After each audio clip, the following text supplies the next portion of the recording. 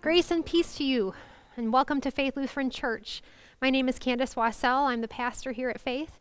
It is such a joy to have you visit with us. You are welcome, so welcome in every part of Faith's community. You are welcome to join us in person at worship on Sundays. You're welcome to visit us online. You're welcome in our mission and our fellowship, and most important, you are welcome at the Lord's table. The Holy Gospel according to St. John, the 6th chapter. When the crowd saw that neither Jesus nor his disciples were beside the sea, they themselves got into the boats and went to Capernaum looking for Jesus. When they found him on the other side of the sea, they said to him, "Rabbi, when did you come here?" Jesus answered them, "Very truly I tell you, you are looking for me not because you saw signs, but because you ate your fill of the loaves. Do not work for the food that perishes, but for the food that endures for eternal life, which the Son of Man will give you. For it is on him that God the Father must set his seal." Then they said to Jesus, "What must we do to perform the works of God?" Jesus answered them, "This is the work of God, that you believe in him who he has sent." So they said to him, "What sign are you going to give us then, so that we may see it and believe you? What work are you performing? Our ancestors ate the manna in the wilderness, as it is written, 'He gave them bread from heaven to eat.'" Then Jesus said to them, "Very truly I tell you, it was not Moses who gave you the bread from heaven, but it was my Father who gives you the true bread from heaven. For the bread of God is that which comes down from heaven and gives life to the world." They said to him, "Sir, give us this bread always." And Jesus said to them, "I am the bread of life. Whoever comes to me will never be hungry, and whoever believes in me will never be thirsty." The Gospel of the Lord.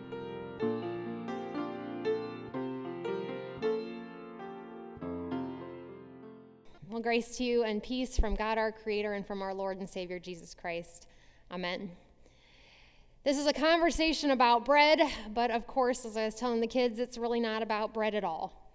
It's really about this. This is Greek. It's really, really, really important Greek. The most, I would say, almost the most important thing we hear Jesus utter. It says, ego eimi, ego eimi. It's Greek, and it means I am. I am. And it's what Jesus will say here in John for the first time in the gospel reading, but he will say it 7 total times in John's gospel. But today he says it for the first time. I am the bread of life. And this isn't just a metaphor. Jesus gets this from somewhere. He gets it from Exodus 3:14, where God the Father shows up in a burning bush, and God says it first to Moses in Hebrew, I am. In Hebrew, it is Heya. When Moses asks God who God is, God says this, I am. Before there was anything, there was I am. And so when Jesus says it today, I am the bread of life, and when he continues to say, I am the light of the world, I am the gate, I am the good shepherd, I am the resurrection and the life, I am the way, the truth, and the life, I am the vine, he is saying, I am God's Son. Before there was anything, there was I am. For us Christians, it means that Jesus is more than a spiritual leader, more than a prophet, more than a king. He is our divine Lord. But what I find more fascinating still is that God the Father and God the Son identify themselves not with a name, but with a verb. That is the form of speech I am is. It's a verb. We are following a verb, an action word, something that is doing something. And the folks showing up for their second helping of bread today in John's gospel don't quite get that just yet. They have been fed by Jesus, but it hasn't set their faith in motion. They haven't become verbs themselves. This is the crowd who just last week, as we heard from Pastor Weirs up here preaching for us, that were among the 5,000 who were fed miraculously by Jesus with 5 loaves and 2 fishes. And they ate their fill, but then they show up 12 hours later in the morning just as hungry again. They've eaten the bread that satisfies the belly, but they have failed to eat the bread that satisfies the soul. And so Jesus says to them, "You missed the sign. It takes both kinds of bread to be alive." So it got me thinking about a 2018 study published in the anthropology publication Nature Human, and it's about happiness. And this study revealed that happiness does not continue to rise indefinitely with income. The study found that once people, relative to their culture, have reached a level of income that satisfies their basic needs according to that culture, more money does not increase that happiness. It levels out once they have reached their basic needs. And actually, after they have reached the basic needs, sometimes more income actually reduces happiness. So after we have what we need to survive, happiness and meaning does not come from acquiring more bread, more income, filling our bellies more, so to speak. But once again, what I love about science is that it is just now catching up with Jesus. Jesus already knew this about us, and that is what he is saying here in John 6. A full belly isn't all you're going to need to live. We do absolutely need a full belly, right? Jesus is all about making sure everyone around him has what they need to survive. And he pushes us to recognize that as well. But having all of our needs met isn't all that Jesus is after for God's people.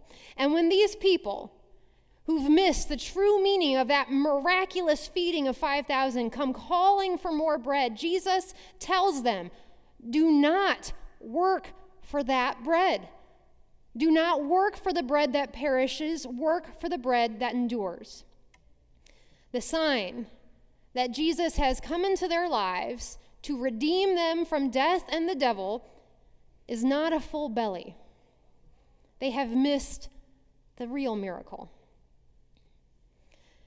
Now, before we sit too long in judgment on these people for what they miss, before we sit too long on these people who simply see Jesus as a food truck they need to follow, we have to be honest about ourselves. Aren't we also prone to missing what the miracle means, what the blessing means, the sign that Jesus is in our lives, working to shape and redeem these rocks, hearts of stone? Don't we sometimes look at the current level of blessing we have and say, I've been given this because I've done it right? Your nice house, your full pantry, your healthy children, your long life. Those are not signs that Jesus is at work in your lives. Those are all circumstances. And circumstances can and will change. And now I am preaching to myself here too. The things I have right now at this moment that I love and I give thanks for are not an indication that my faith is strong, that I am grounded fully in Christ, and that God has blessed me because I get those things, because I am faithful. That is prosperity thinking that is really great, but really useless when circumstances change and your blessings fall away for reasons completely outside your control. You lose the job, your house falls apart, your children do get sick, you fall ill. Your circumstances change. Jesus did not give these people a meal because he wanted them to count their blessings and appreciate them. I know that you have heard from me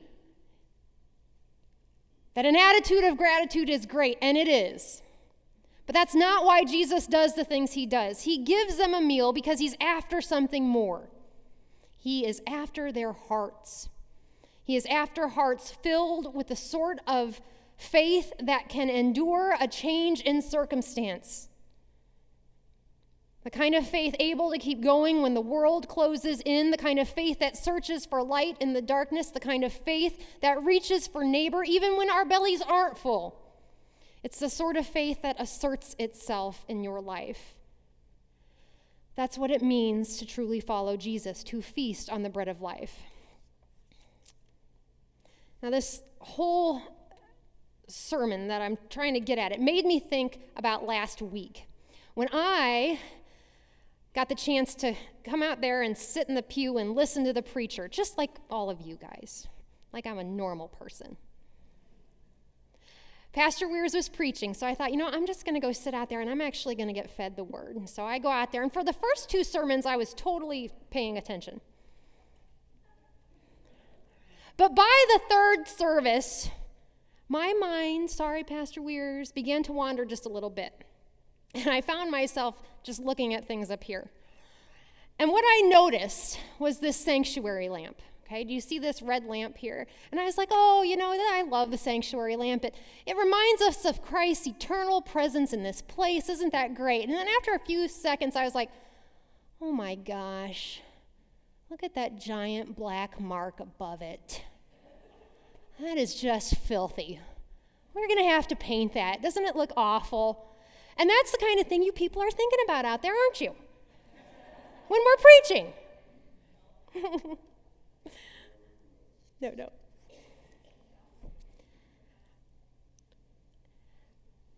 All I could think last week was we got to clean that up. But all I can think this week is don't we dare. Don't we dare cover up that mark. Because that is exactly what Jesus is talking about this week. If we truly take Jesus into our hearts, like the bread of life he is going to make a mark.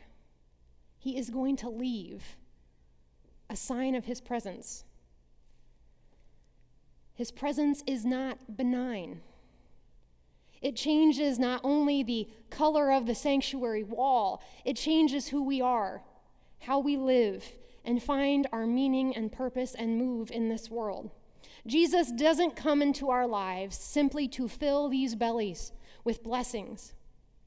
He comes into our lives to leave an unmistakable mark of his presence. Now, sometimes that mark is beautiful, and sometimes that mark hurts. Doesn't look real great. And when I was thinking about what that looked like, just the simplest little story came to mind, and it's not even really a story because it doesn't have an arc, but it's just what I thought of. I thought about Rich. Rich is a parishioner of mine from a former church. And earlier this year, his little brother Mark, I say little, but he's in his 60s. Mark was in his 60s, and he got really, really ill at the beginning of this year with viral pneumonia, and it got into his heart and into his other organs. And for whatever reason, Mark, who is single, decided he was done. He's going to give up, and he was going to die alone in his apartment. He didn't want any help. But Rich, his brother, my parishioner, kept calling, and eventually he decided he didn't care what Mark said. He was going over there, and so he did. And he found Mark in his bed, not able to move. 6'4", 200 pounds worth of Mark, this huge, huge guy, was not able even to get out of this bed. It did seem like it was getting to be too late. So 75-year-old Rich reached down and picked up his brother and hauled him to his truck and got him inside of it and got him to the hospital where he could be surrounded by his 4 brothers and sisters who love him and weren't going to let him be alone. And later that night, Rich could not move. He had pulled a muscle in his back, moving his brother. And it took weeks for that muscle to heal. Brothers and sisters, that is what it looks like to get it. To have the sort of faith in Jesus that pulls muscles, that leaves a mark in and on our bodies and in our lives. Sometimes it hurts. But that's what it means to follow a verb. We become verbs ourselves. And in some ways, we can hardly blame these folks in John 6 for not getting it. They haven't seen what we have just yet. They haven't seen the salvific love that Jesus will pour out on the cross for our sake. They haven't seen the empty tomb. They haven't read the stories of Jesus 100 times and let them sink into their hearts week after week, which is what we do here. Because maybe if they had seen those things and heard those stories, maybe they wouldn't have had to ask, Jesus, what do we have to do? But they did ask. And what good news that is for us. Because we get to hear Jesus say something that we might need to hear after a week of living in a broken, twisted world that has left a mark. We get to hear Jesus say, I am the bread of life. Whoever comes to me will never be hungry, and whoever believes in me will never be thirsty. And we get to go back out there into whatever circumstances surround us and whatever circumstances surround the neighbors we are called to, and we get to know that we are held by something and someone greater than those circumstances who will never let us go. We are held, brothers and sisters, by the great I Am. Before there was anything, there was that. And there will always be that, no matter the circumstances that surround us. Thanks be to God. Amen. The most valuable message we have to share at Faith is the promise we have in Jesus. We come together every Sunday to share this good news in the reading of Scripture and sharing of Holy Communion. It is these two acts of worship that we learn of the forgiveness, peace, and joy that Jesus has won for us on the cross. These gifts also belong to you, and we hope you will feel welcome to receive them. After we've shared worship together, we trust that we are ready to be sent out into the world to serve our neighbor, and you're welcome to join us in that great work as well. There are so many opportunities at Faith to be the hands and feet of Jesus in the world. It's what we feel called to do. It's what we're passionate about. Above all, I want to encourage you in your faith. No matter where you're at in your journey with Christ, you are welcome to visit Faith as often as you are able. But whatever you do, keep searching. There is a church family set aside just for you, and I trust the Holy Spirit will place you right where you need to be.